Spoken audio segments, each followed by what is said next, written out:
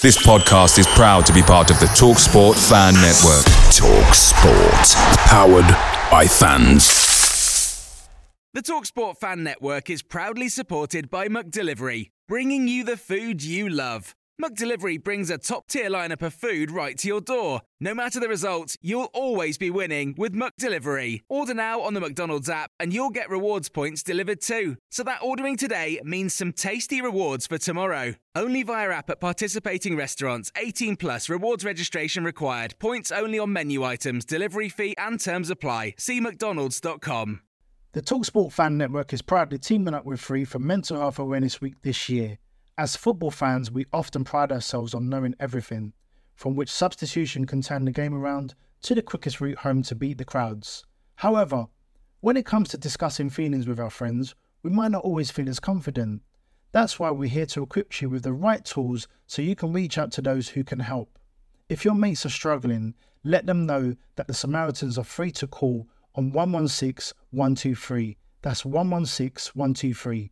They are there to listen without judgment or pressure, 24/7, 365 days of the year. Let's all take a moment to talk more than football. Brentford FC, come on, you Brentford, come on, you Bees, come on, you Brentford, come on, say This is part 2 of the Beesotted Pride of West London podcast live from the Globe pub in Brentford, featuring Brentford's directors of football, Phil Giles and Rasmus Ankersen. You can check out part 1 now, which is up on prideofwest.london. On the podcast, we got an exclusive. We were talking to Rasmus about the potential signing of Nigerian international Frank Onyeka from FC Midtjylland. We also discussed the closing of the academy, Brentford's no dickheads policy, where the directors of football got it wrong and where they got it right, plus Phil Giles' mum and his brother made a cameo appearance. There's loads of stuff on there, so please go and check it out. We also shot a video which will be available very soon on Beesotted 1992 on YouTube. Just want to let you know, Beesotted spend a lot of time and energy producing content for Bees fans, and we've had some great feedback from you over the past few months on how much you've enjoyed what we've been putting out over lockdown. So thanks very much for your support. And if you want to go and buy us a beer, go to beesotted.com/beer and, you can buy us a beer. You can also grab hold of our Premier League t-shirts by going to beesotted.com/Premier League tees. That's TEES, by the way. However, I will say I do understand that our content isn't to everyone's taste, which is fine. And all I'll say is that if this is the case for you, please have some integrity and turn off now. But everybody else, please enjoy Phil Giles, Rasmus Ankersen from the pub, live the Globe. It's going to be a good one. Thanks very much for listening. So, how is everybody today? Do you feel like you've gone up? I'm not too sure about that. This is the Beesotted Premier League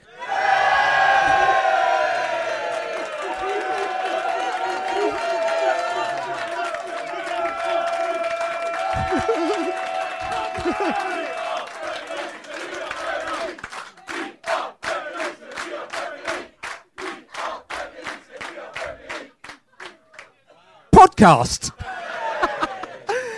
I'm Billy Grant and I'm here with my man Dave Lane, and as you know, we like to do a bit of a social every now and again, and we've been living in a box for the last 18 months, absolutely sweating and fretting in the virtual joint and all these places that we keep doing our podcasts on, pretending we're in the pub, but you know very much we're sitting in our living rooms or in our bedrooms or wherever. But we had the opportunity to come here and go live in the Globe. Outside the Globe.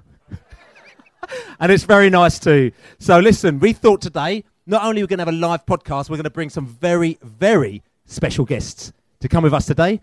And you can ask them as many questions as we like. We'll ask them questions. We'll have a bit of a laugh. It's all going to be very, very relaxed. So I'm sitting here in the Globe with Phil Giles and Rasmus Ankersen, directors of football for Brentford FC.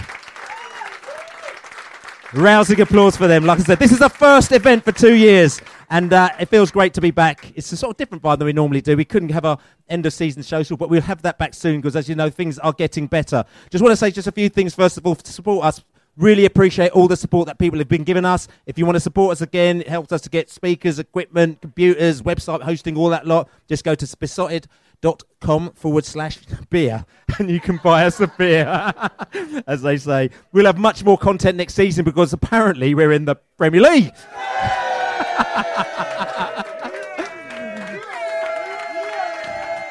Like I said, we'll have a social early next year. We weren't sure when to do it, but we think it's going to be better to do it early next season as well. And like I said to you, and we'll have lots more stuff. But listen, we've got a lot of fun today. I know you've been waiting. Thanks very much, for everybody, for coming down here. We've got a small invited audience, but they're very, very lively, just like you were for the Bournemouth game, just like you were at Wembley. And I can still hear... I think the Swansea fans are in the corner very quiet. But what's changed? But listen, what we're going to do, myself and Lainey are going to do our usual thing. We're going to sit here and talk to our esteemed guests today. They'll talk to us. We'll ask them questions. They'll ask you questions. You could throw in questions as well. We've got questions from the floor. We're going to make it really relaxed and hope everyone is going to enjoy themselves today. So thanks very much for coming, everybody.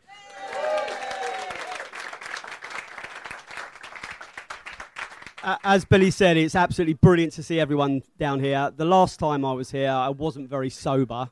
And fortunately, I went home about 1 in.the morning and I woke up to see photographs of people still down here at 5 and 6 in the morning.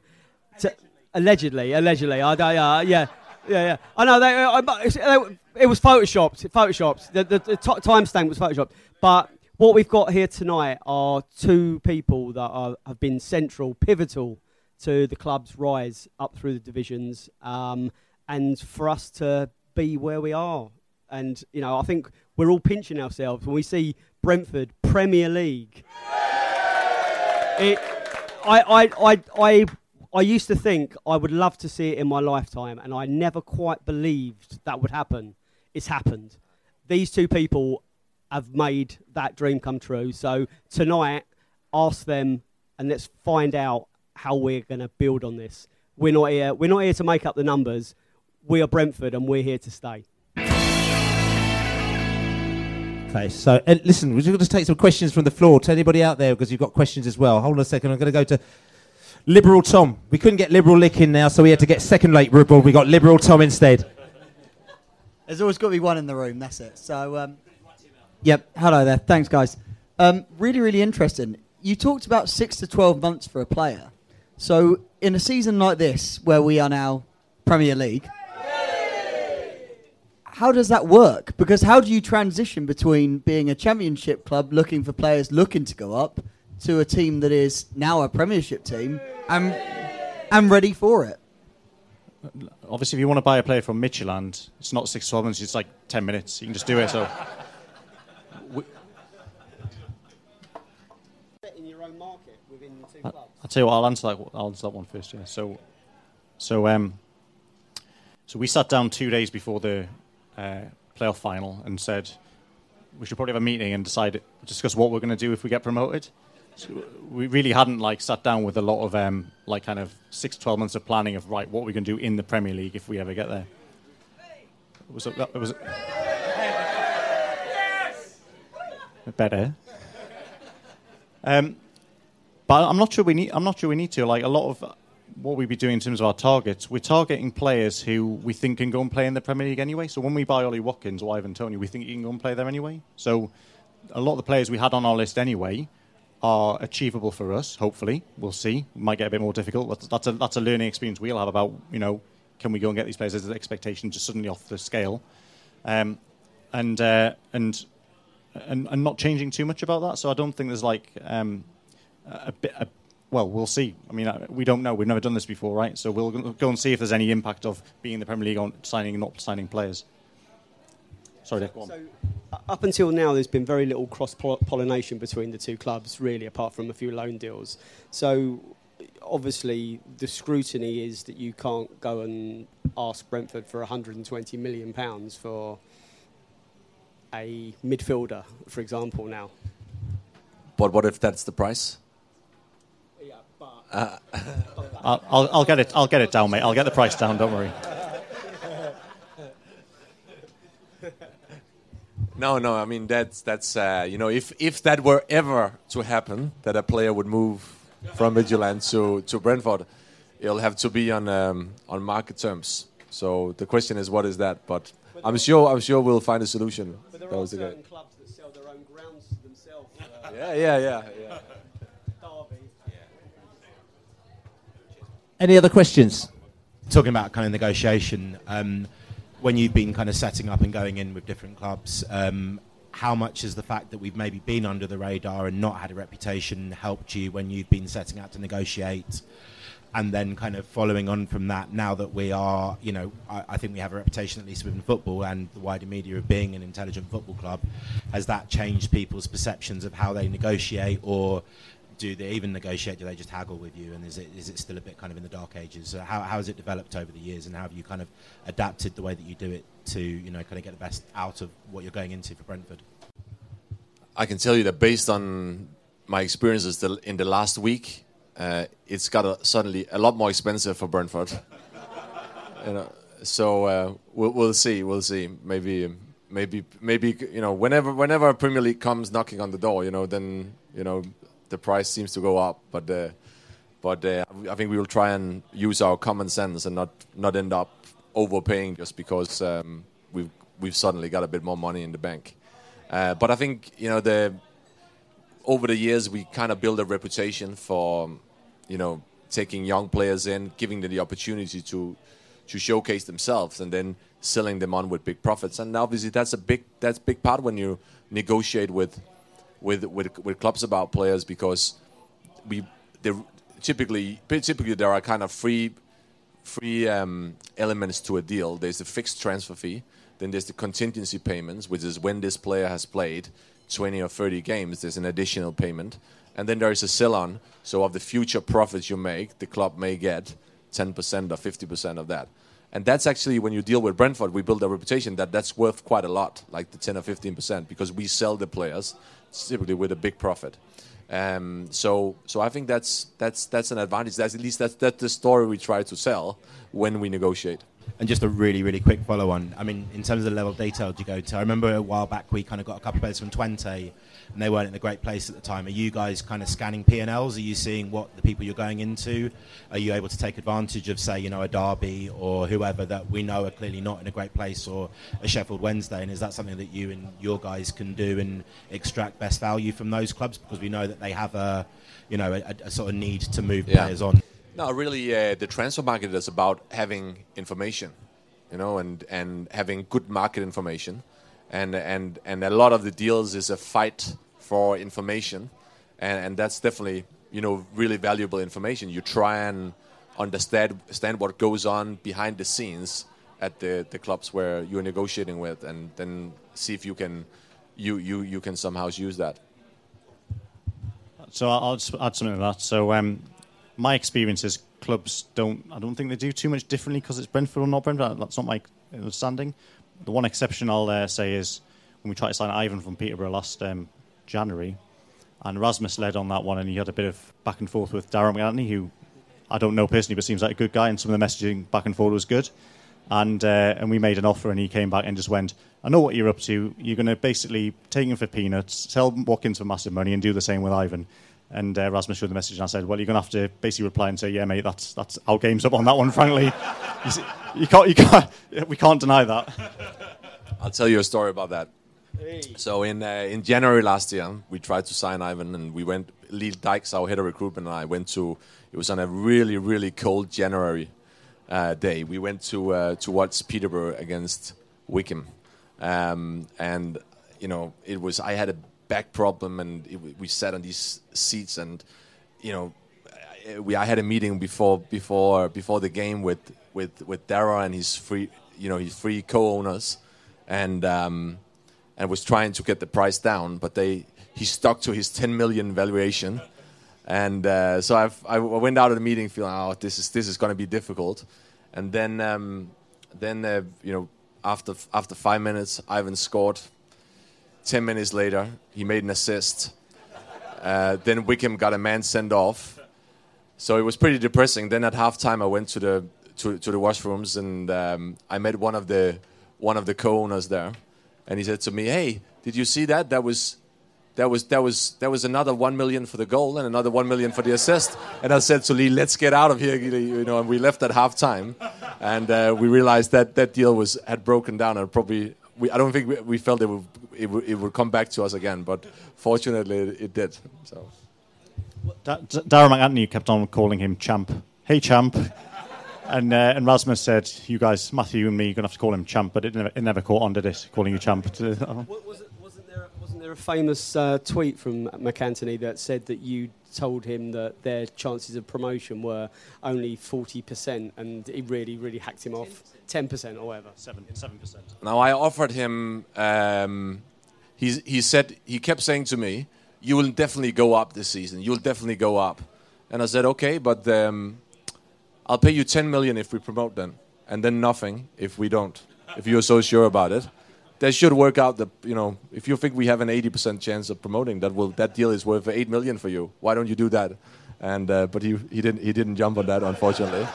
But yeah, he was good. The standard reply every time you send an offer to Peterborough, the standard reply you get, no matter what your offer is, hey, I looked at your offer and I thought it was April Fool's Day. I had to look again.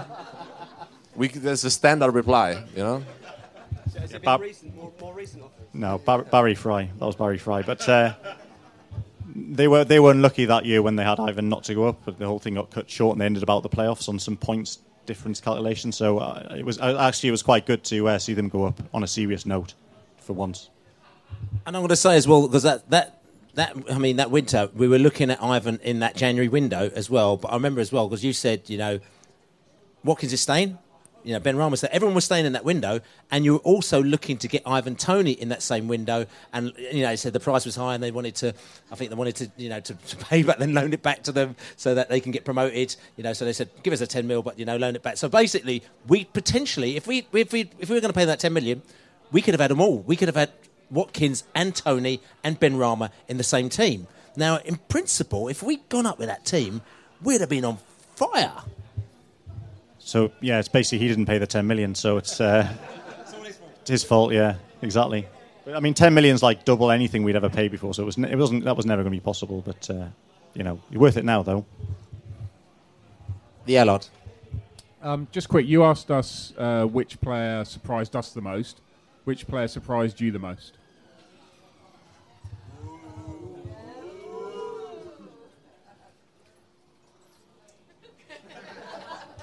I would say Giles, right? But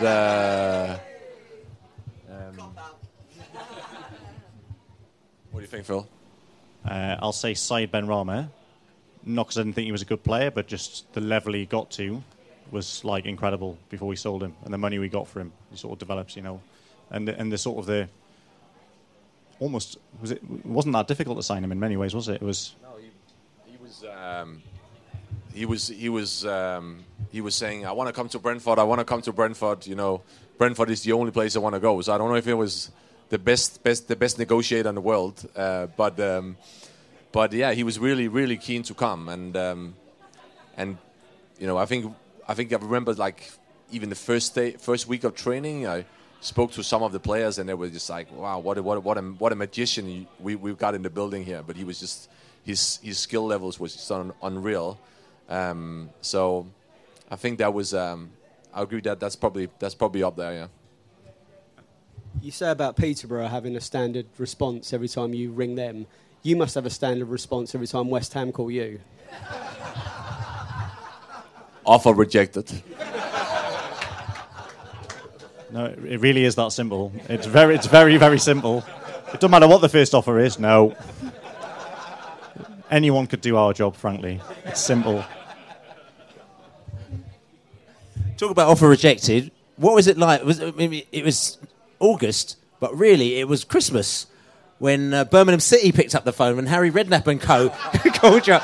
You must have been sitting there slapping the table, just laughing, because I know that you actually you needed to offload players so you could bring other players in, and I mean that made you look like the Don, but really you didn't do anything, did you? You just kept picking up the phone and selling more players. They were negotiating through an agent who came on and said, right, we want to do, I think was the first one Harley, and then to be fair, he sent us a very nice message, myself, Matthew, about during the playoffs, good luck, well done, and all the rest of it. So I know everyone has a sort of a different perception, but he's a nice guy, so I'm going to stick up for him on this one. Okay. Sorry, where was I? So they were negotiating through an agent, and we got the Harley one done, and then the question was, who else you got? That was more or less. We got hot air. How much? I'll give you 6 million. All right, okay, done. That was pretty much how it went, and they did 3 straight off the bat. They were just looking for players, right, and we had some, so... You caught us on the hop there, actually. We've jump forwards back. Any more questions for the floor? Can I just quickly ask? Yes, of course you can. Just quickly, one player that you had on your radar, but you ruled out and you didn't go for him, that you now regret?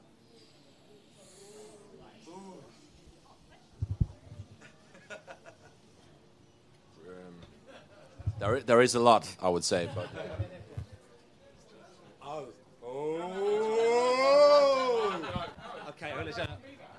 Okay, no, so we'll queue up in a minute.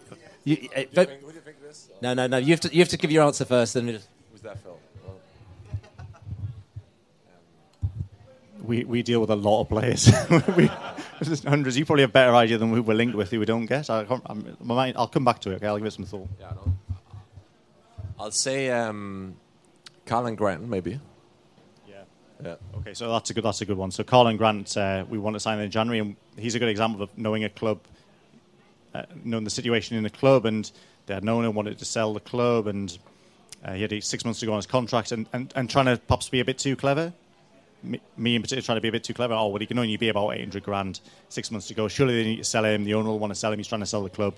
And of course, Huddersfield came along, in a Premier League club, and went, right, 1.5 million. Boom, done, gone. And in hindsight, you look back and say, well, would we have paid 1.5 million? Well, yeah, obviously we would have done. We were trying to be a bit too clever. Maybe sometimes you just got to get it done. And then they sold him for like 16 million 2 years later. So, yeah, that's a good one. Okay, I'm going to say, do you remember, before we go this, do you remember we went coming back from Wolverhampton Wanderers, first season down. Remember we were all on the train? Yeah, we had a little chat on the way back from the train in Wolverhampton Wanderers. Then we went to the pub afterwards as well. But do you remember the conversation that you had with the Allard? That he's getting a bit embarrassed now. Do you remember it at all? No. Had a conversation. He said, "Tell you something. I know. Look, I've got there's 2 players. One of them was Ollie. Was it Ollie? What? No, okay, but not that one. But he said no. But it's not right for us." He goes, "There's another player. I watch Hampton and Richmond, and there's this player. Okay, which you should maybe have a look at. You know, we talk about, didn't you?"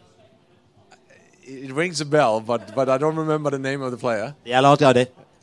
Well, it was Jamal Lowe, but I'm not really sure. I always thought he was a year or 2 behind us. Yeah.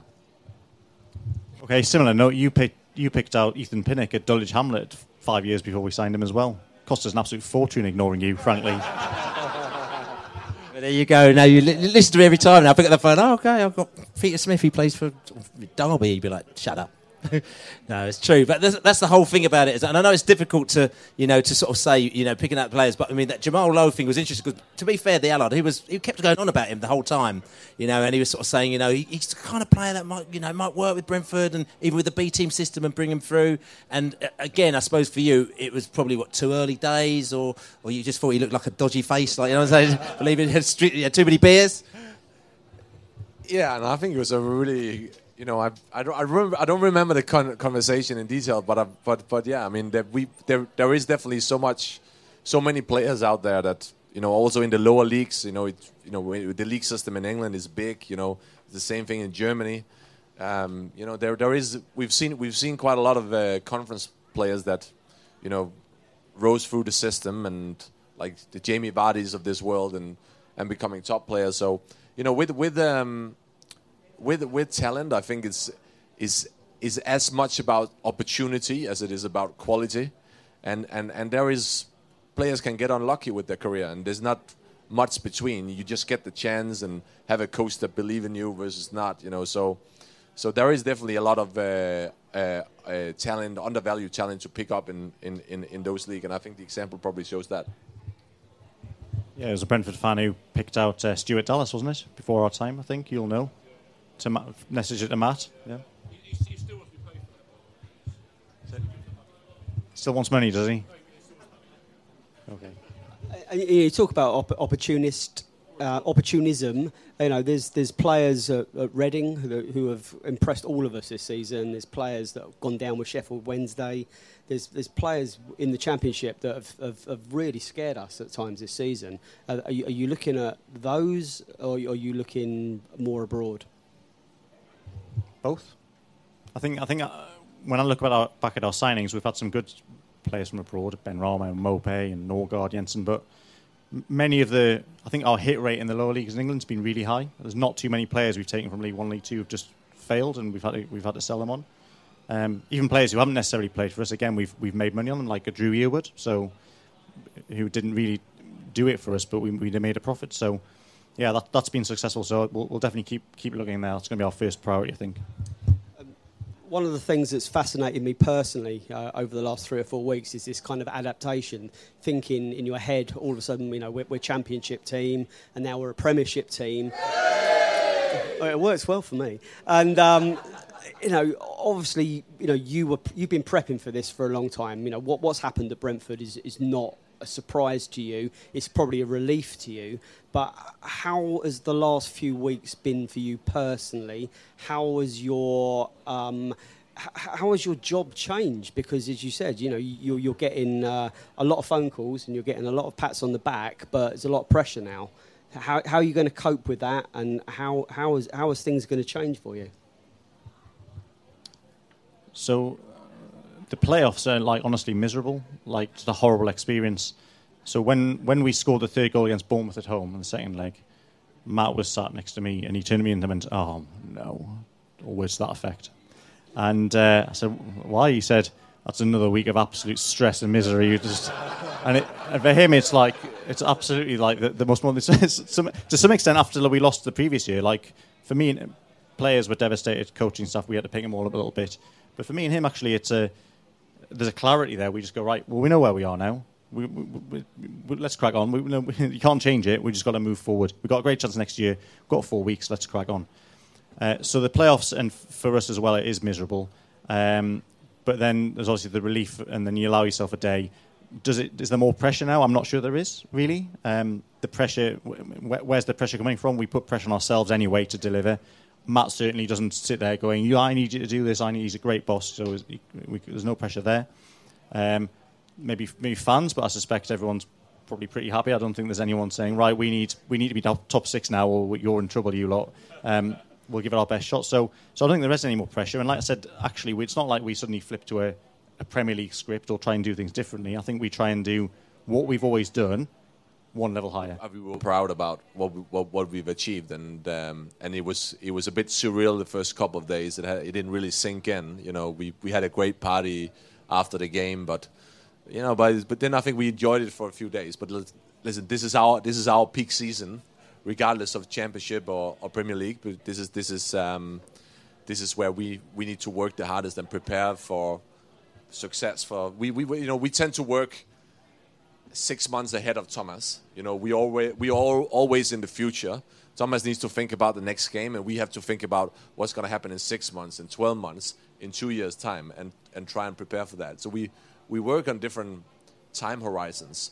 But I think is one of the important things now is we always try and be rational about our decision making, and it's easy to be emotional about these things, and hand out big contracts to everyone who's done amazing and got us here. And I think it's important we stay hungry, and we try and recruit and prepare for where we want to go, not where we were or where we are. And I think that's going to be a key. And it right now is an important time for that.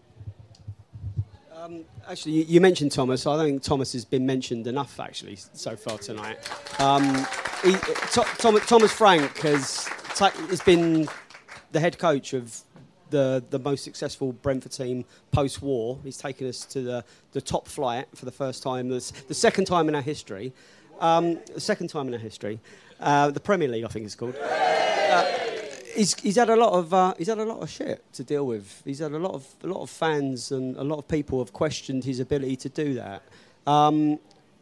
What's that been like inside, seeing some of the criticism, some of the accusations? Has that how much has it hurt the team? How much does it hurt individuals? Honestly, I'm not sure. I'm not sure it has. I've certainly never had that conversation with individual at the training ground or Thomas. I'm not sure he pays much attention to it. I'm not even sure he looks at social media. A lot of managers, I don't think they do. Dean Smith certainly didn't. So we've never had that conversation. I think that's one where we're in kind of, well, I'll say bubble in a COVID sense, but also in a football sense, where the training ground is working every day, not paying attention. I think potentially fans perhaps see more of that than we do on the inside. But yeah, you asked if Thomas was free, and he would have come. I'm sure we could have dragged him along, but he's on holiday, right? So he's away at the minute. So, and players as well. So unfortunately, he's stuck with us too. Unfortunately, but any other questions? Oh yeah, that's right. We're going to go to the Dutchman, who's been waiting very patiently. I'm just enjoying listening. Thank you, and thank you both. Put it to your mouth. The question is a simple one, really. How different do you think we are when you see other clubs talking about? We've got QPR kind of saying things at the moment. We want to be like Brentford.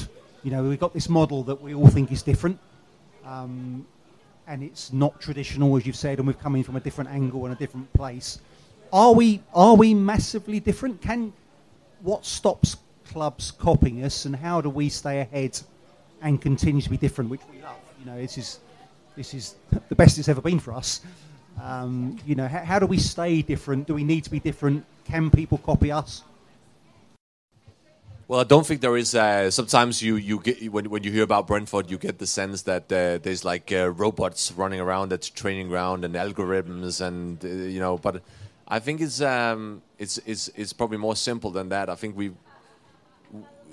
football club is a lot about making good decisions, and if you make a lot of small, good, rational decisions every day, that adds up, and ultimately you are moving in the right direction. We don't know what goes on at other clubs, so it's difficult for us to say specifically are we different. I think one of our strengths is that we are very aligned in terms of from Matthew to us, down throughout the organization. We are very aligned in terms of what we want to achieve, how we want to do things. We have a style of play, a game model. We make sure we have a head coach that believes in that and can execute that. We have recruitment that aligns with that, so we find the right players to execute that, play that kind of football. And it's sometimes as simple as that. And then I don't think we have much politics. There's a lot of politics in football and football clubs in general. I mean, we don't have much politics. We focus on the task at hand. Phil and I don't fight about like who's got the most power, or we have concern about what Matthew thinks about us. We have good relationships there, and I think that means you can just focus on executing the task to the best of your ability, and that sounds simple, but that makes a big difference, I think. Yeah, and I don't think we have a monopoly on running a good football club. There's lots and lots of examples at different levels. You can say Liverpool and Man City, oh yeah, they've got loads of money, they can do it, but actually, over a long period of time, they've made good decisions at a different level to us. Leicester have, over a longer period. Again, Norwich, a well-run. There's lots and lots of examples of clubs who can do things in a certain way and have been very successful. So I think the key for us, we've talked about it quite a bit, is now we're one level higher. We need to make sure that we keep our feet on the ground and just stay humble about that, and not start thinking, yeah, we cracked it, or we do it brilliantly, or we're doing better than anyone else, or we're going to start preaching the Premier League how they should be doing it, and making profits and selling players for big money. Because as soon as you do that, you'll fall flat on your face and everyone will laugh at you. So I'm going to ask a question, and I'm not saying this is not in a disrespectful way, but I'm saying it because obviously you had a plan for last season and it didn't quite go to plan. We had a great team. You invested some more money, Pontus. We managed to keep Ben Rama in the team when he wanted to go elsewhere. Ollie Watkins, you managed to convince him to stay because the vision was we are going to go up. What went wrong? So I think it's all that plays to another one of our kind of fundamental principles, which is there's just a lot of randomness in football. We can probably pick a lot of decisions that we made, or in-game decisions, selections. Thomas, sure looks at his selections, some subs, players we signed, players we didn't sign, all the rest of it. But actually, a lot of it comes down to, did you get the rub of the green? Did the players stay fit? There's such fine margins. I mean, we were so close anyway, season before last, to going up. So I think you can kind of overanalyze it a little bit and sort of try and pick out lots and lots of things you want to change. But actually, you think, well, look, we know where our underlying level is. I think we're pretty strong at sort of understanding where that is. We know, we understand that there's a lot of random things can happen that are out of our control. Let's not overreact to them, and let's just keep going. And eventually, this season, next season, season after, we hope we'll get there. That's more or less it. There's no more secret than that, I don't think. So the question is, because, I mean, you do use your stats a lot when it comes to this stuff here. You know, you've got your World League table where you match yourself against all other teams. And, you know, so basically you might have a German team and we might be a couple of places below them, which means that you sort of say roughly we're kind of the same level to them. I'm just wondering then, this season compared to last season then, because, you know, new team, new players. Some of us weren't quite sure whether or not we're going to match it because we lost the flair players that we had. But on your system that you've got, that scaling system, were we actually a better side in the end than last season, or not quite as good, but we just did better? I think if you look at some of the numbers we look at, we are pretty much the same level as we were last season. So relative to our competitors in the championship. But as Phil said, there's a lot of randomness that goes into this, and like the media, maybe you to some extent, you know, you live off the narratives. You know, you want to build a narrative about why did we go up, why did we not go up, and but sometimes there is, you know, it can be dangerous to create you have to be sure about having the right narrative if you want to make big decisions based on it, and sometimes it can just be random, and that can be really frustrating.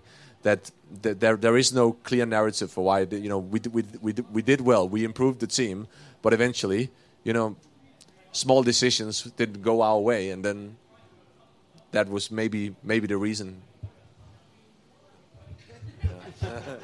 Anyone else on the floor? Anne? Hello. Hi. Firstly, I want to thank you both for coming in this evening, because I think it's been really...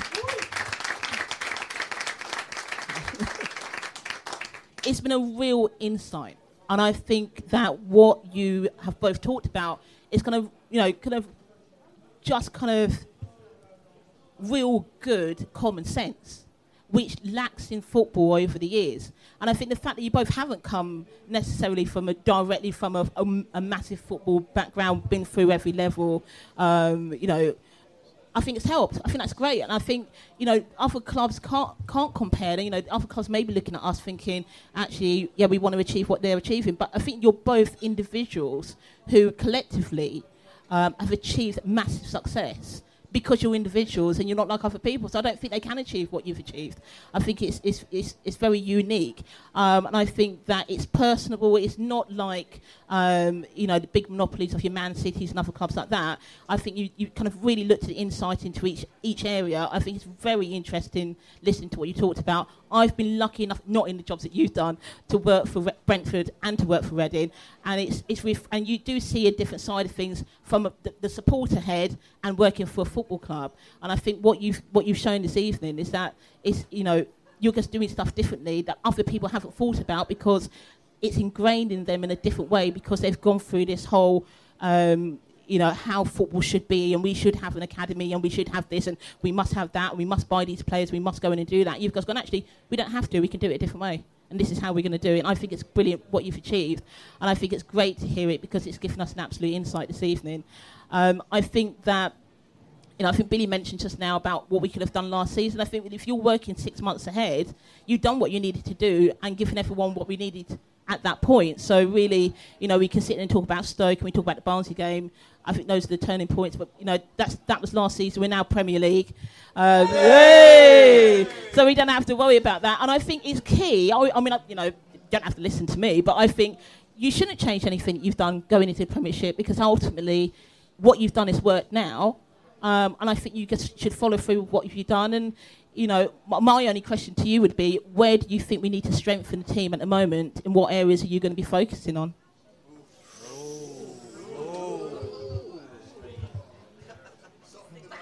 Anyone from Midtjylland would be my choice. No, so thank you for your kind words. I didn't come from a football background, but don't forget he was a top player. Of course, a top player, but obviously not from the traditional not from the traditional sense of it. I think that's what gives you both the flair. So what positions? So I think obviously we lost Henrik. So we need to look at that position in particular. Do we?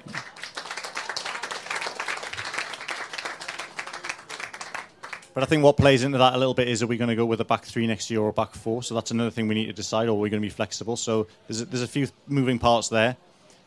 We need to make sure that we have strength and depth in all areas.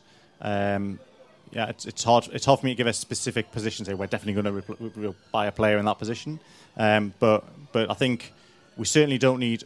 I think one of the things that you can do maybe is change too much. I think we've got to understand that our team is good, back the team, add 2 or 3 top players, and then hopefully just raise the bar a little bit higher and keep progressing. I think that's the overall plan.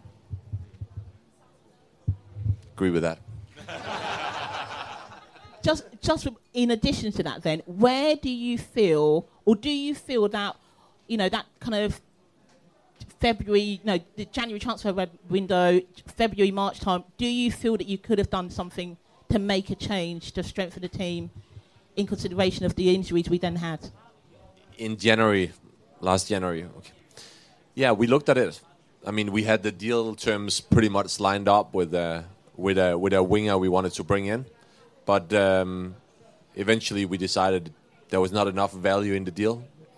Often that's the case in January.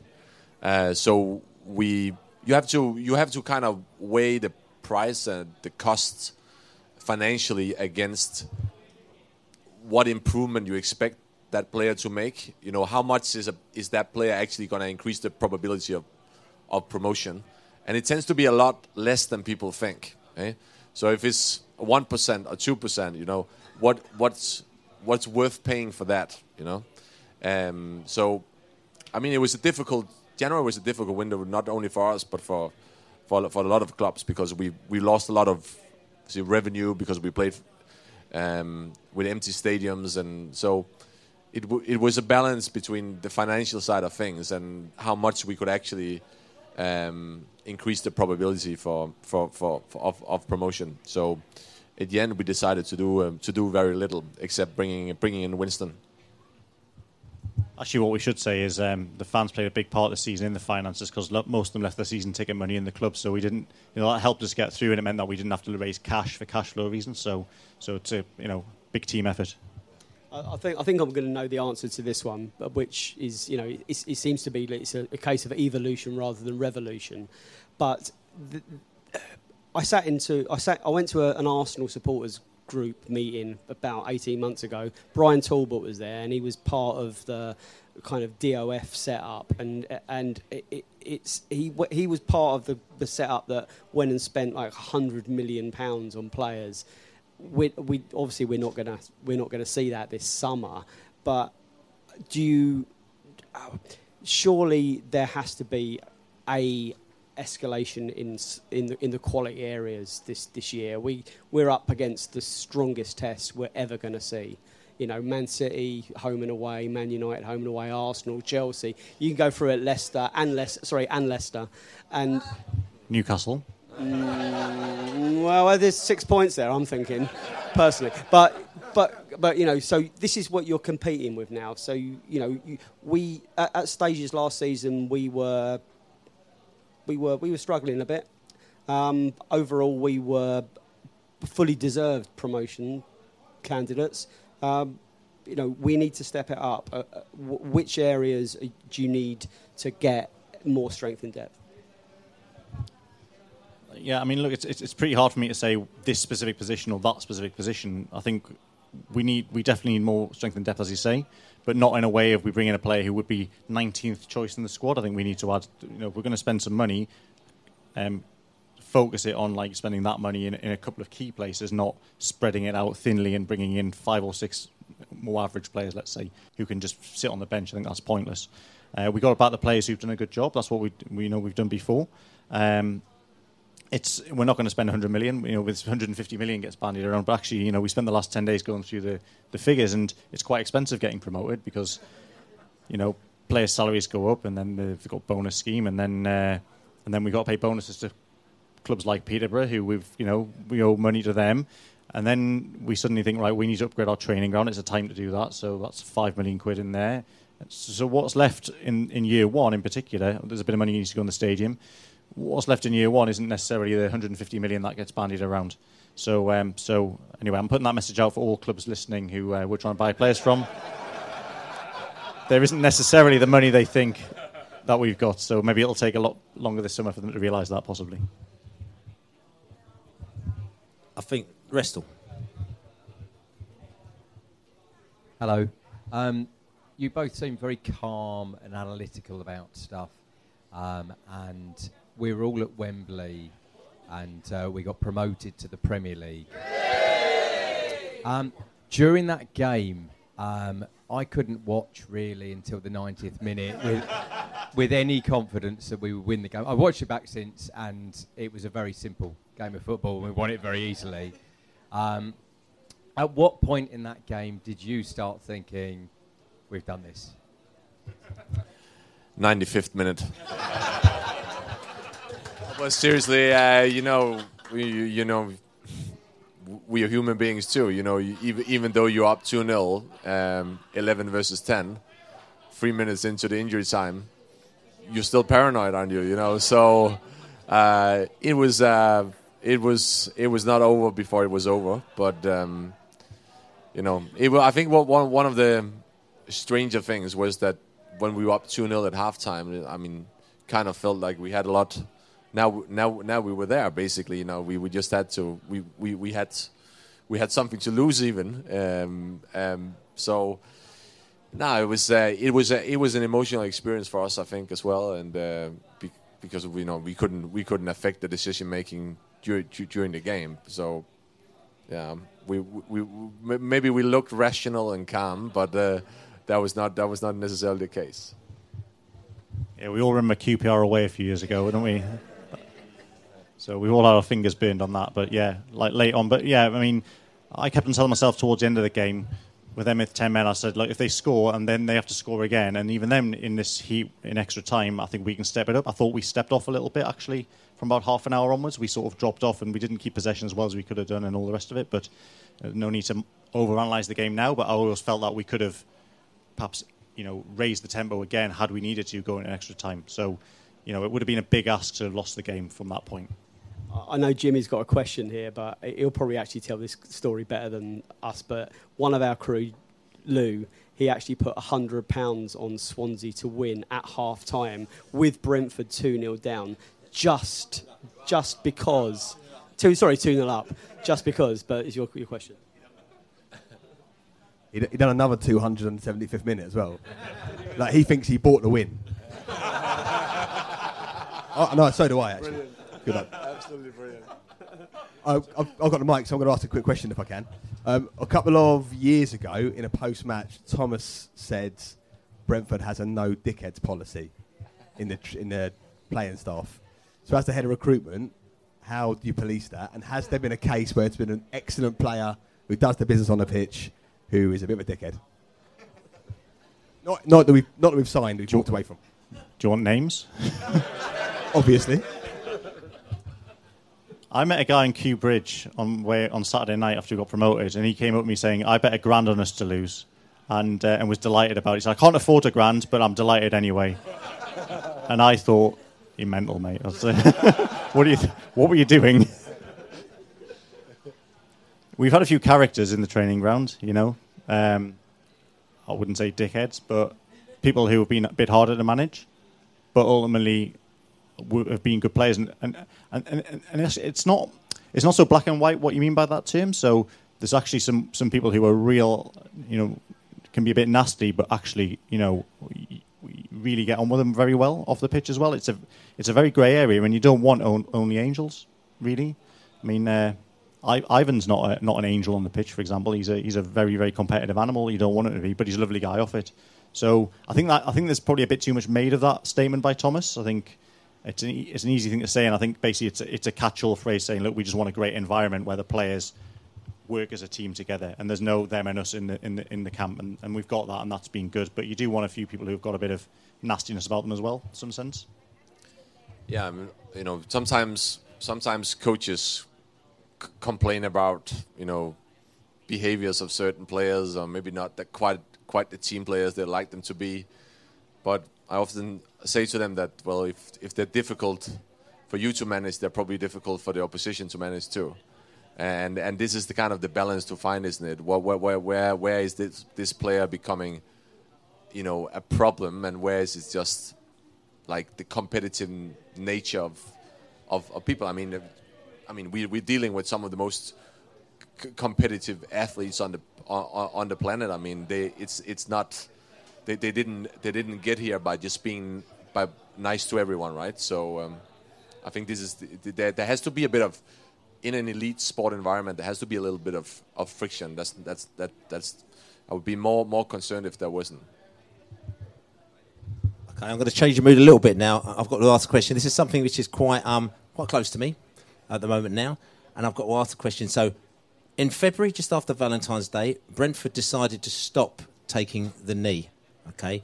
Now, as far as I'm concerned, like I said to you, the knee is a symbol. I don't even know to go in the history for you, but it's a symbol. Black oppression is going around, and the abuse that players have been getting, so many different reasons. People around the world decided to just to rally and get behind a cause, and the knee was a symbol of that cause. And I have to admit, I was massively proud when our team decided to do that back in the last season. I thought it was a great symbol. We were one of the first teams to do it, and it was absolutely fantastic. And the reason why is, again, me as a black football fan used to get loads of grief. Used to get kicked around the place by my own fans, Brentford fans, by opposition fans, things that I used to go through for school. And you never people wouldn't have your back, because if they didn't have your back, if they had your back, they'd probably get beaten as well. So you find yourself on your own a lot. And then football players out there, again, 80s, 90s, they kind of put their head down, because if they said anything or did anything, they get loads of grief as well. So it's better for them to put their head down. But what you've got also recently is that players have decided to actually, I've had enough of this, so they're starting to speak up against it. And then you've had the worldwide things that are happening, which is just driven black people and people who sort of support out in the streets to say, actually, we've had enough of this, we're not having it anymore. And it comes under the banner, they call it Black Lives Matter, but it could be called Pink Fish Matter as well. It doesn't really matter. Irrelevant. So they've gone out there and they've done this, and it's fantastic, and the club are behind it. But then all of a sudden, they stopped doing it. There was a reason why they stopped doing it, and I felt, hold on a second, a little bit disappointed here, but what was more disappointing is that nothing was put in its place. So it's left a void, and now what's happened is that the media have jumped on it as Brentford being the first team not to take the knee in the Premier League. And for me, that's a bit of a problem, because all my mates are now coming to me and goes, what's this all about, Bill? And I feel slightly embarrassed. I'm not saying the club's not going to go to the club, because I know it's not wrong, but it might be just logistically something has been missing here a little bit. But this is something that we need to fix. And my daughter, who's sitting over there, she's been sitting over the corner for ages, and Bella, hello Bella, she's the one that said to me, Daddy, why have Brentford stopped taking the knee? And I sort of fumbled through, I had this, because things aren't quite, it doesn't really, and it's run out. And she just said, it's stupid.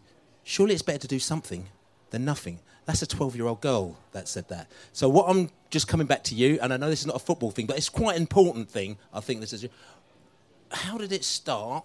Why did it start? Where did it come from?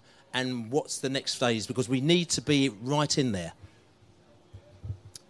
Okay, so where did it start? So I think the whole thing started in a quite organic fashion. It wasn't orchestrated by, I'm only talking within the four walls of Brentford here. It wasn't orchestrated by myself or the board or anyone like that. It was the players took that decision. They wanted to, participate in that and show that it was an important cause for them. They took that decision and we supported them. And then fast forward to, you said it was February time. Again, it was they that decided that they were not sure that was now having any sort of impact. And the question mark is, and this is something for us to be very aware of, is at what point do players doing that give us the opportunity to go, sure, we're doing our bit. Is that enough for a football club as you were doing it, or do we need to do more? So we've appointed someone called Kevin Coleman who works in the office, in the off-field staff, and he came from the FA, and he is massive in that area, and he's got a whole myriad of things that he wants to actually achieve, but not going to tell the players what Brentford's going to do, but actually working with the players to say, how do you want to work with all of us to replace that taking the knee, and actually do some meaningful work rather than do something which perhaps some of you have felt now is papering over the cracks, or we can just keep doing this forever and now the whole problem goes away, which we know it doesn't. We need to replace it with some meaningful gestures. So that work's ongoing at the minute. Obviously, it was a little bit tricky to get everyone bought into different things. I think it was a tricky season to do some meaningful work, partly because of the fixture programme, partly because of obviously COVID meant we can't get out and about, and I think he wants to get the players out and about and actually educating and making a difference long term. So I think you'll see more and more of that sort of unroll over the next period.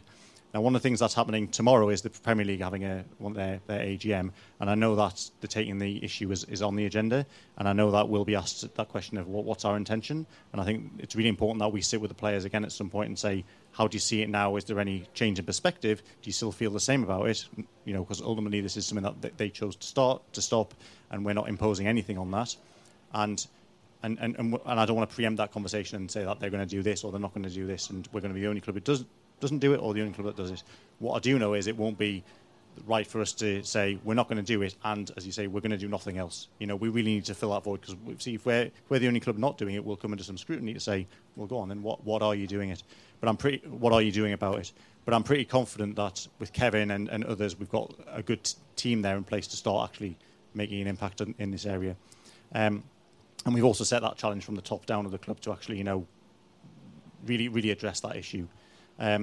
One question I'd have for the Premier League, if I was at the Premier League AGM, which I'm not, is when I look at taking the knee, is what has to happen for that to stop? So maybe that's a question for you. I've got a question for you. What do you think needs to happen for that now gesture to be sort of seen to have achieved something and actually delivered on it, or is it going to continue forever and not make any strides? What are the strides? What's the exit plan from that? So I'm not quite sure what that is, and so that's a question for you. I'll put that back at you. And again, we can go on all night about this. I mean, it's one of my passions, and maybe this is a conversation we have for another time. I mean, obviously, the exit plan is that we can go to football matches and no players are going to get racially abused. And I'm not going to worry about going to the England game like I went to last Sunday and have a guy behind me booing, and I have to turn around to him and have a word with him, very politely, and say to him, "You're making me feel very uncomfortable." Okay, because I don't want that situation. And having fans that are doing particular things which will make me feel uncomfortable with my daughter in the house here as well. I want her to come to a game and feel. So that's what the end plan has to be. And that at the end of the day, I think that for a start, fans can do a lot more. And we had a lot of conversations here where basically it's interesting when I actually turned around to the fan and I said, "You're making me feel uncomfortable," and I had lots of words with him, and it was only at that moment that everyone around me actually said to him, "Hey, stop, mate, you've got to stop." And everyone around him ripped him on, and all of a sudden he realised that he wasn't, in a majority, he was actually in a minority of one, and maybe there was other booing and going elsewhere, and all people around him started talking to him, and it's at that moment that everyone goes, "Get away from me, you're not with me. Get away, we're not interested." And he had to leave and walk and just go away from the area. And another Asian fan actually came up to me and said, "Listen, at the time, don't do this. Just put your head down." And I said to her, "I'm not doing it anymore. I'm not being quiet anymore. I'm not having this. I have to say something." So what's happened is that there's a few things here. The politics side of thing, which they've tied this in with, is a load of nonsense. This is all about racism, and this is all about a cause. And people of, me, my daughter, my friends, will go out there and we'll say, this is the cause, and the symbol for the cause is taking the knee, which was done by Martin Luther King in 1965 at Salem. If anyone do a little bit of history, go and read a book if you don't know about it. Salem, okay, there's a movie about it, and it was about oppression, and it's about voting rights in America, and the police were beating people, and then when they shut them down, Martin Luther King took the knee. 1965. What has that got to do with Marxism? It's got absolutely nothing. There's absolute nonsense excuses. People should actually turn around and actually look at the reasons why we have done it, why we have to go forward and do this, and why the players are doing it. And rather than just making up their excuses because they don't like that they're doing it, I think they should have a little bit more empathy for the reasons why they are and support it. And that's all I'm going to say for it now.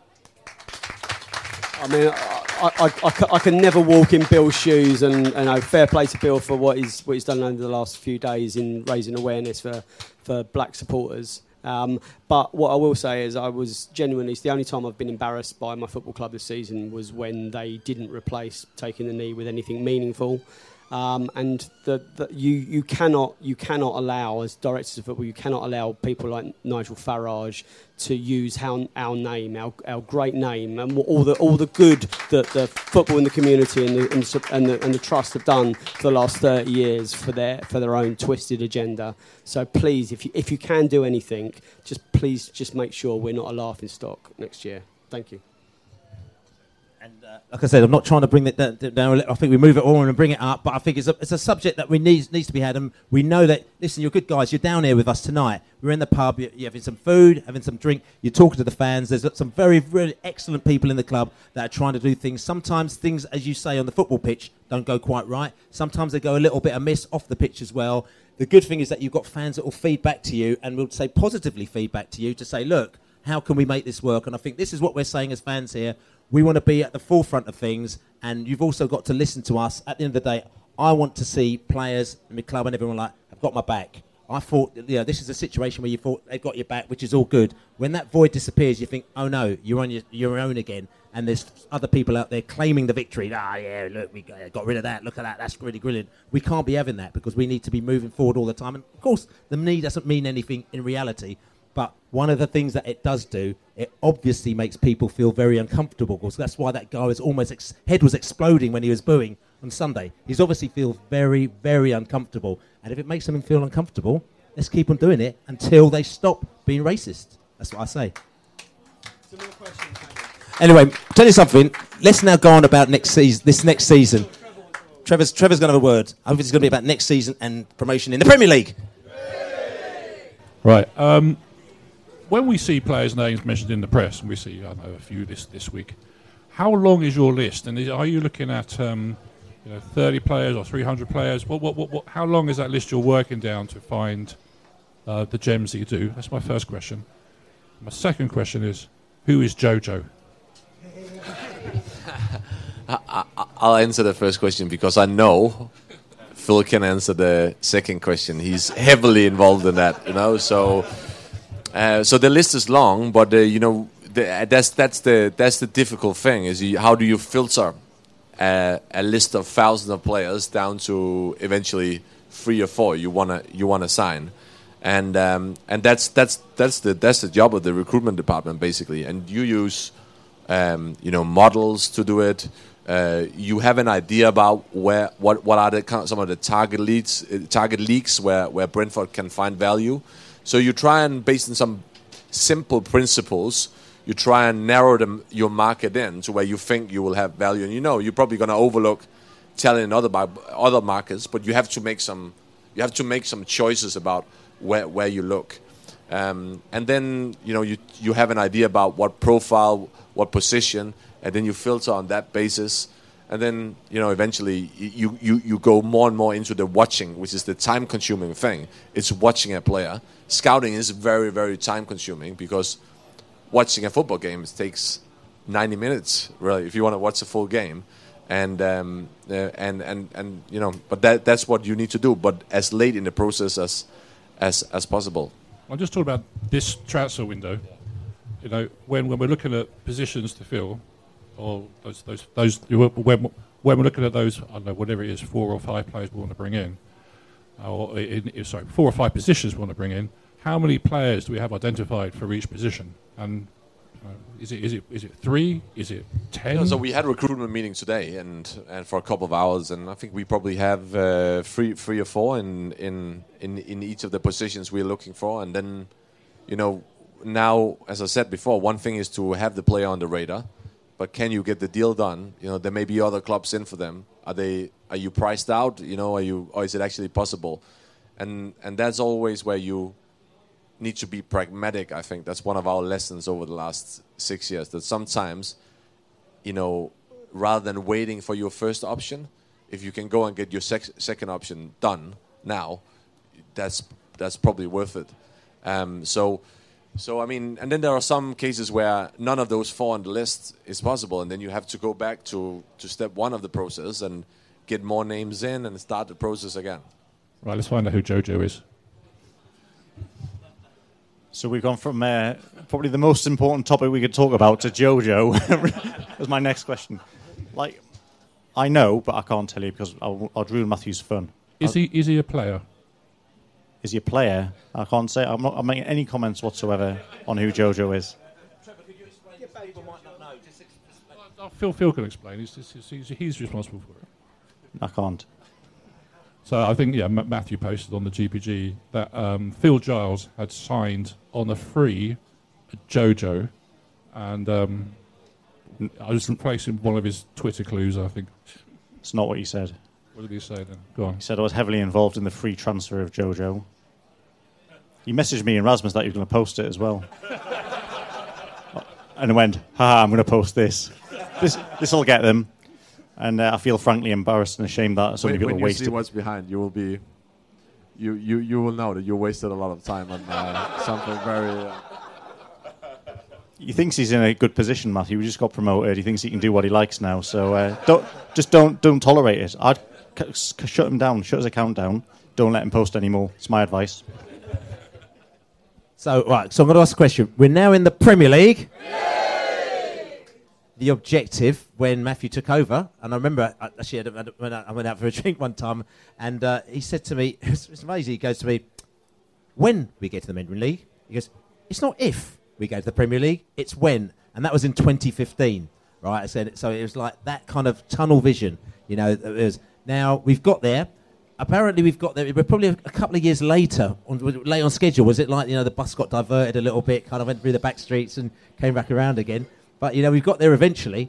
The bus is a little bit kind of, it's a little bit more worn, so you've got sort of gets a few new parts for it, However, what is now your vision? Because the vision before was Premier League. Where do we go from here? So I really want to avoid setting some sort of like arbitrary target of like we want to finish 2nd or 10th or 15th or just survive. 6th. You can have 6th then. I think what we want to do is keep doing what we've done. Keep bringing players in who are young, hungry, can develop and thrive. Not target selling them to Premier League clubs if we can't, take them where they want to be. But think more. I'd like to think that Champions League clubs. If we got a squad where there's 3 or 4 players who Champions League clubs will be interested in, I think we've done a good job. I'd like us to contribute something to the Premier League. I'd like us to do something which is. I'd like fans of your average Premier League fan who sits and watches Sunday afternoon on Sky, not to turn Brentford off when we come on, but to turn us on, to say that's interesting. This is going to be good football. I'm going to enjoy watching them. There'll be plenty of goals. They might not win, they might not stay up. They might, anything could happen.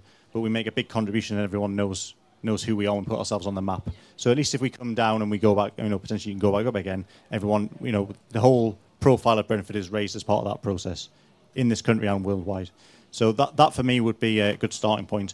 Obviously, we'll have our own internal targets about what we want to achieve, what we think we can achieve, and we have to try and motivate and set targets internally for the stuff. But I don't really want to get in that external, So we'll turn the microphones off and then we'll start talking, yeah? I'll tell you after, yeah. So but without setting those targets, because from what I can gather, there's a big gulf, obviously, at the top of the Premier League is a lot of money. But at the bottom of the Premier League and the Championship, the top of the Championship, that gap's quite small from what I can gather, is it not? So obviously the target must be to get out of that gap. And do you think that Brentford, in principle, is able to kind of straddle that gap? Well, I'll answer it and you can answer. I'd like to think we can. What I don't want to... If we can stay in the division, which would be obviously a big success, if we can do it 1 year, 2 years, 3 years, I'd like us not to be a club who just sort of just exists, just sort of ticking along, just picking up money, going around the Monopoly board and picking £200 up and passing go and just keep on going. I think let's try and become known for let's try and become known for what we're already known for, but just a higher level, a wider audience, and contribute something on the pitch and off it if we can. Yeah, I think if I look back at the playoff final last year, where we lost. It's it's always difficult to articulate what you learn from a game like that. But when I look back, I felt it was a very risk-averse game. There was no transitions in the game. It was like, you attack, then we attack. It was almost like both teams felt there's a 50-50 chance here. Let's just go in, play without risk. Then we'll go and this 50-50 in the penalty shootout. What we learned this year and how we did it differently, and we talked a lot about this in the week leading up to the game against Swansea, is that we may lose the game, but we want to play our type of football. We want to attack. We want to take risks. We don't want to sit afterwards and felt we lost, but we didn't take enough risk. And I think we played that way in the final, and it paid off for us. And I feel it's a little bit the same we need to do going into Premier League, because there is maybe a tendency in the Premier League that people don't want to get relegated. It's quite a negative motivation, isn't it? Like and it makes you a bit risk averse. I think we got here because we've taken risks. We tried to maybe sign players that other clubs didn't think were quite ready yet. And I think we need to. I like to think we may relegate, but I want to see us having taken the risk and try to be Brentford and to be true to our model. I think that's more a process target for it. But I think if we do that, we have a really good chance of establishing us there. It's like a dream come true for me. I'm sitting here listening to the people that are in charge of a football club saying, basically, if we do lose, we'll lose trying to win. And it sounds very much like Phil's put some sort of Kevin Keegan Newcastle spin on our football club. You're gonna love it. Yeah, they went up and finished third the first season, so we'll do that, yeah? No, listen, it won't be like that, but I think we have certain principles about how we play, and actually over the last couple of weeks when we sort of set out what we want to do next season, we've said we want to make sure we keep those principles. So the way we defend, the way we try and win the ball back, the way we attack, let's try and do the same, but just at one higher level. Not try and say, right, we're in the Premier League, we need experience, we need to defend this way, we need to try and do it like other teams. Let's not try and copy anyone else. Let's just do it our way, and if it works, great, and if it's not good enough, we'll learn from it, and we'll have another crack next year after that. And there's two players that seem to be pivotal in that. You've got Brian Mbeumo and Josh Da Silva. There's opportunities there for those two to have incredible seasons next year. Hope so. I mean, Josh needs to get fit first. He was end of the season injured. Brian had his best football right at the end there, and I think playing with Ivan really suited him. Again, that comes back to the conversation about what are we going to do next year in terms of, do we have a go-to setup? Is it going to be 3-5-2? Is it going to be a 4-3-3? So yeah, a few questions to answer there. But top young players, that's what I want us to be known for. Bringing players through, and we found this more over the years that as we become known for it, that players want to come here, and that's what we want, the best young players to want to come to Brentford, because they'll play, because they'll improve, and because we'll be successful as we have been this season, or they'll be successful in future. So listen, we've kept these two young men for far too long so far this evening. All I want to say is, first of all, look, Brentford FC, right, we're Brentford fans. We think they're a little bit left field, a little bit kooky. We like the way that we are, okay? And we exist, this is our environment. We're in the pub here. We spent most of our times here because our football has been terrible for years. All of a sudden now, it's true. This is the honest truth. You know what I'm saying? The football we've got a phrase saying kick football out of football. You know what I'm saying? Because we used to love going to football, but the football was actually... It is the football. Oh no, we got to go to the football match. You go to the football match, you lose 3-0. Oh no, So we used to go out, have a brilliant day, and then the football ruined it. Kick football out of football is what we always used to say. You've ruined that phrase now. I'm saying now, keep football in football. We have to shed the rest of the day now and just go to the game, which is a complete and utter nightmare. But what I'm going to say is that you've spent. Typical Brentford style. You've come down here, you've sat in the corner, you've had drinks with us, you've ate with us, you've spoken to everybody, they've come up to you. The humility of this club. We're a Premier League club, aren't we? doesn't really matter. We've got players drinking in the bars, they've eating fish with their hands. We've got players on the bridge with the trophy running around. This is kind of what Brentford's all about, and we really want to make sure that we don't change that at all. I remember you said to me as well a couple of years ago, Phil, and we had a sort of chat, and you said to me, listen, we're moving to the new stadium, and you're the one that said it to us, and said, I don't want it to change. I want to have that same atmosphere in the new stadium as we do in the old stadium, because this is really important. Everything else is just whatever, the hotel and the club shop. Whatever. I'm not interested in any of that. All I want to do is to make sure that the fans come in and they are making that roaring sound, because people don't like coming to Griffin Park. Players, managers, they don't like coming to Griffin Park. We want it to be exactly the same over there. And I know there was only 4,500 of us over there for that Bournemouth game, but trust me, I mean, you tell me how mad was that game? How rabid? Did you see people's faces, the eyes popping out and everything like that? How did it make you feel? That was one of the best Brentford days in my Brentford time, for sure. Atmosphere-wise, it was unbelievable. It's I even think we got some complaints afterwards about people thinking there were more than 4,300 in there, but not from Mark Waltman, was it? I won't tell you who complained. So and that's what I'm saying. So what we do is we want to keep this exactly the same. So all I'm saying for me, Billy Grant, I'm so pleased and happy and really grateful for you spending your time coming down here, talking to the fans. We've got the fans inside the pub here today. All the fans that are going to listen to this on the podcast, this is really fantastic, you know what I'm saying? Really appreciate it, you know what I'm saying? And I can't say any more than that. Listen, you're brilliant guys, it's a brilliant club, and thank you very much for all the work that you've done and being so honest. See you in the Premier League. This is the Beesotted Pride of West London Premier League podcast. Phil Giles, Rasmus Ankersen. I'm Billy Grant. That's David Lane. It's been a great evening. Thanks very much, everyone, for coming down. We'll do another one another time. Thank you.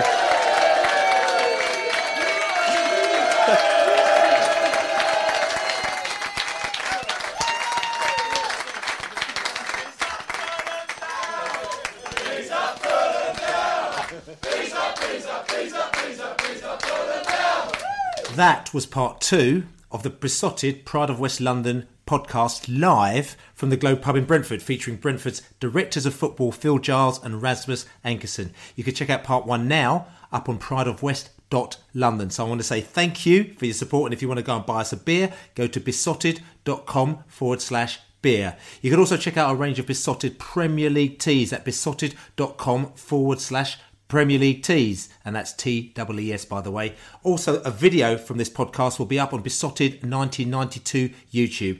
And don't forget to subscribe, because we're going to have loads and loads and loads of Brentford Premier League content in the close season, also in the forthcoming season. So you've got to definitely check that out. And all I can say, once again, thanks for your support and thanks for listening.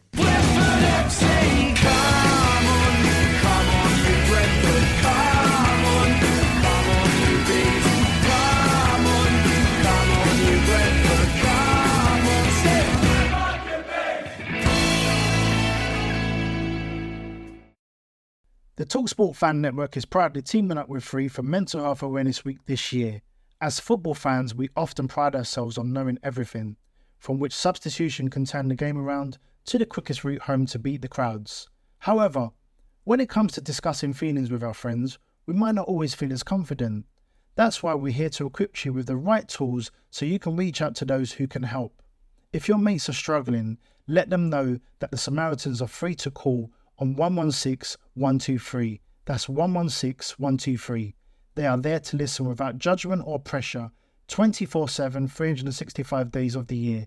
Let's all take a moment to talk more than football. Away days are great, but there's nothing quite like playing at home. The same goes for McDonald's. Maximise your home ground advantage with McDelivery. Order now on the McDonald's app. At participating restaurants, 18 plus, serving times, delivery fee and terms apply. See mcdonalds.com. This podcast is proud to be part of the TalkSport Fan Network. TalkSport. Powered by fans.